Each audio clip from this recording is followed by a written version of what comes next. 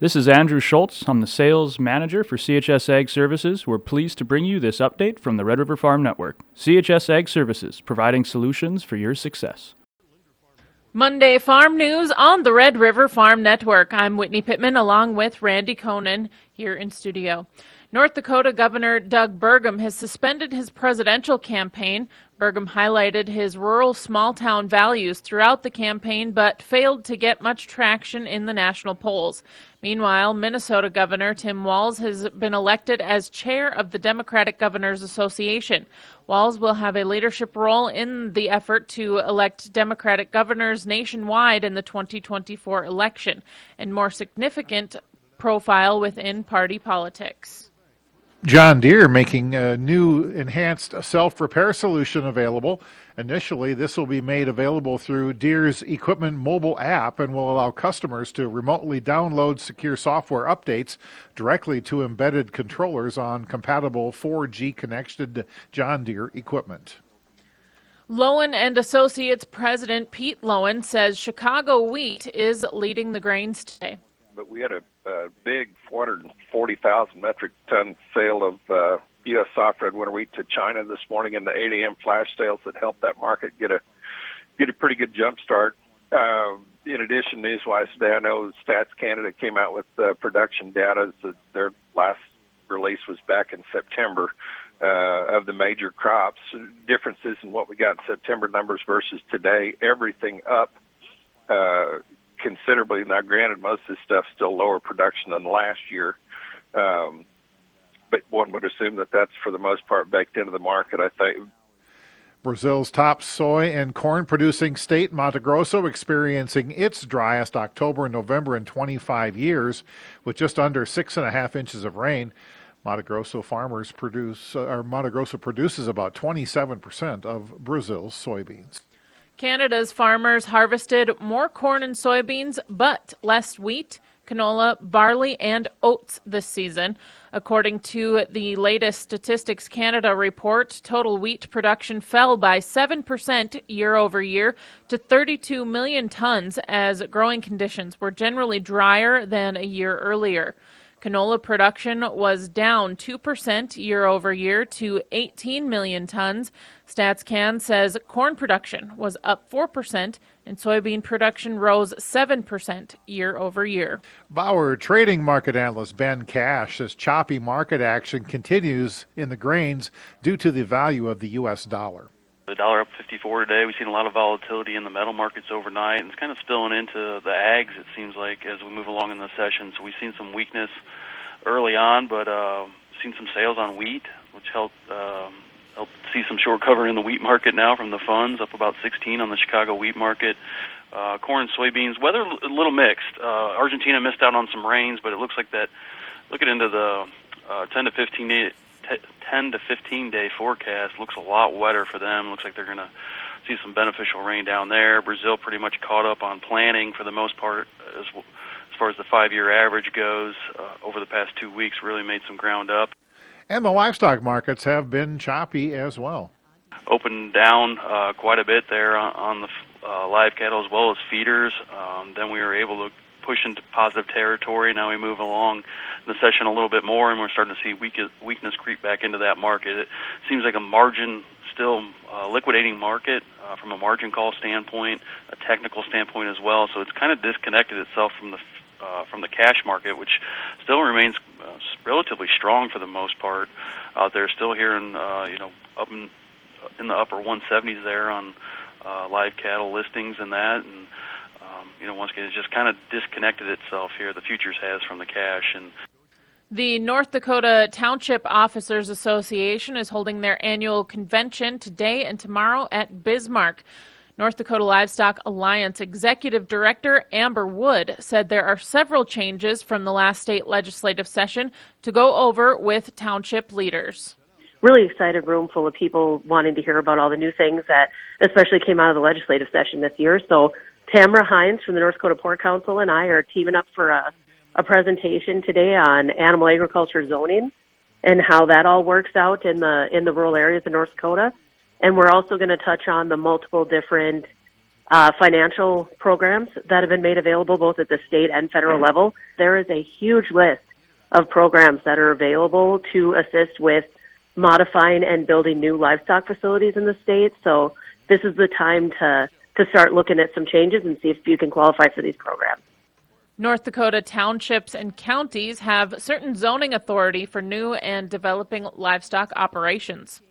It is limited to size, scope, and nature, meaning that they can say how many animals, where, and what species. But that is limited. They can't ask how many days of storage you have, that kind of stuff. That authority only lies with the State Department of Environmental Quality. So just to put that clarification out there. But and they are also have to work within the zoning laws of the state of North Dakota as well. So if you've heard the term model zoning ordinance, that's where that base is, where the rules that the counties and townships, if they decide to take livestock authority, that's what the playbook they have to work within.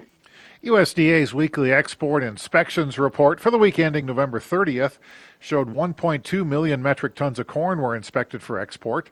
That's 183% more than the previous week, 39% more than the same week a year ago. Soybean inspections at 1.1 million metric tons are down 29% from the previous week, 47% less than the same week last year. Wheat inspections at 188,000 tons are down 35% from the previous week, 45% less than a year ago. For the marketing year, corn inspections are 27% ahead of last year's pace. Soybean inspections are down 14% from last year. Wheat inspections down 24% from a year ago. Crude oil prices are edging lower, with investors still skeptical about the latest OPEC decision on production cuts. These decisions are voluntary, and traders question if OPEC countries will fully implement the production cutbacks. Tensions in the Middle East are also ramping up, with fighting continuing in Gaza. 3 commercial ships came under attack in international waters in the Red Sea over the weekend. You're listening to the Red River Farm Network. Monday Farm News on the Red River Farm Network. Following attacks on 3 commercial ships on the Red Sea, war risk insurance premiums have risen for ships traveling in that area. The Baltic and International Maritime Council head of safety and security, Jacob Larson, told Reuters News Service that Yemen's Houthi group claimed credit for that attack. Then they will target anything at sea with links to Israel or Israelis. 2 of the ships targeted over the weekend had no connection to Israel, according to an Israeli military spokesperson. NDSU extension entomologists are going over flea beetle seed treatment research from this past season. Jan Knodel says there was some interesting research data from the locations. And we tested a whole variety of different strategies with the insecticide seed treatments that are currently labeled for flea beetle. Testing the single active ingredient that is labeled as insecticide seed treatments, either the Helix or the Prosper, and then we're comparing that to the premixes, which is Helix or Prosper, and then adding on Lumiderm or Fortenza or Buteo-Start to that. And then we also looked at that combination there and added on a foliar if we saw the flea beetle feeding later on at threshold. Knodel says the research is showing the benefits of seed treatment in controlling flea beetle. And we took the study to yield.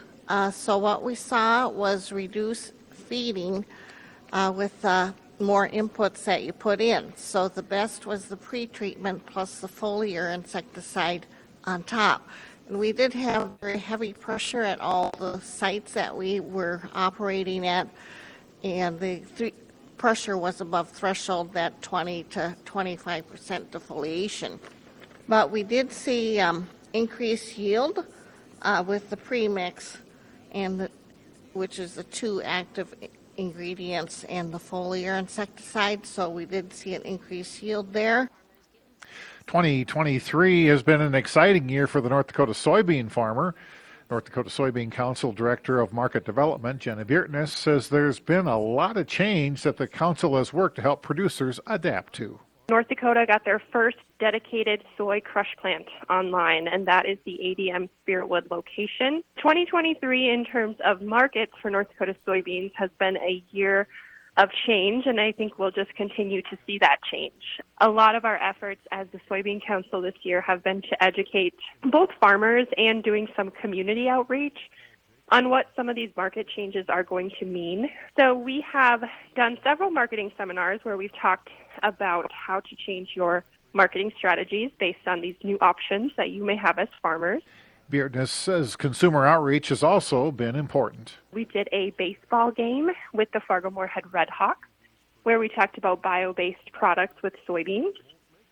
We also did a tailgating event in conjunction with North Dakota Pork, talking about the partnership between North Dakota soybeans and pork, in that pigs are actually the number one customer for soybean meal, because that is where our soybean meal goes. And so it's been a year of education for both farmers and the public at all the change that's coming online for North Dakota soybeans. The U.S. Grains Council recently completed a study aimed at changing the perception of U.S. corn quality.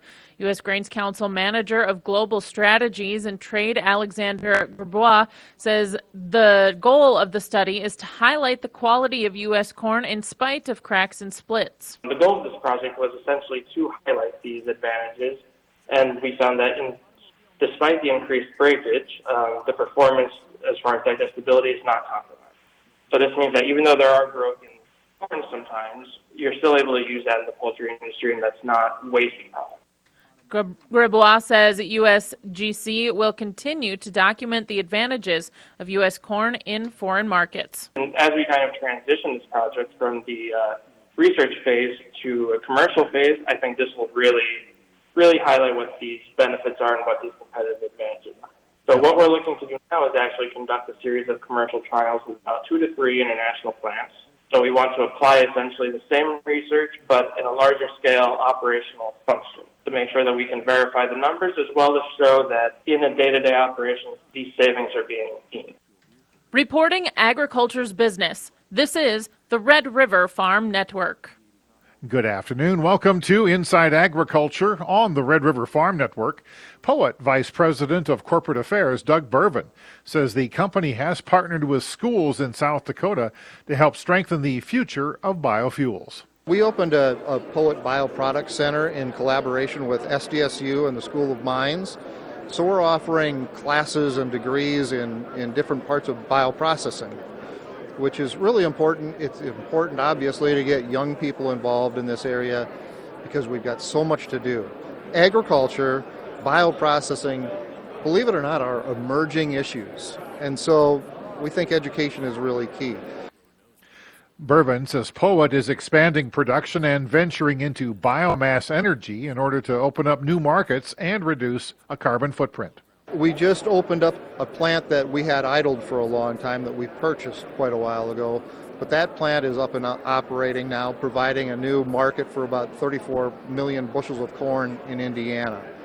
We're excited about that. We are bringing in biomass in Emmitsburg, Iowa, putting it through a solid fuel boiler, creating power for the ethanol facility. That's providing a market for farmers, an additional market for farmers for biomass. And that helps us reduce our carbon intensity score at the ethanol plant, which opens up new markets. So those are a few things going on. Taking a look at markets before we leave you, Minneapolis March wheat 7 higher at $7.37 1/4.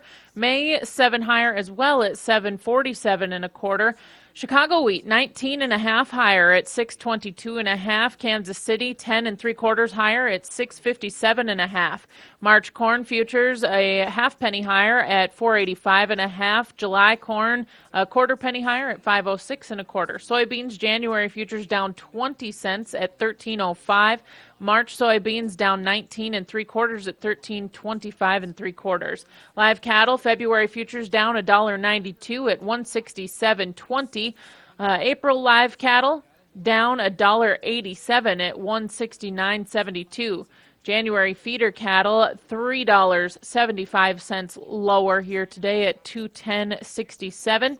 March feeder cattle down $3.42 at $213.80. February lean hogs 62 cents higher at $70.72. April lean hogs $1.07 higher. You're listening to the Red River Farm Network.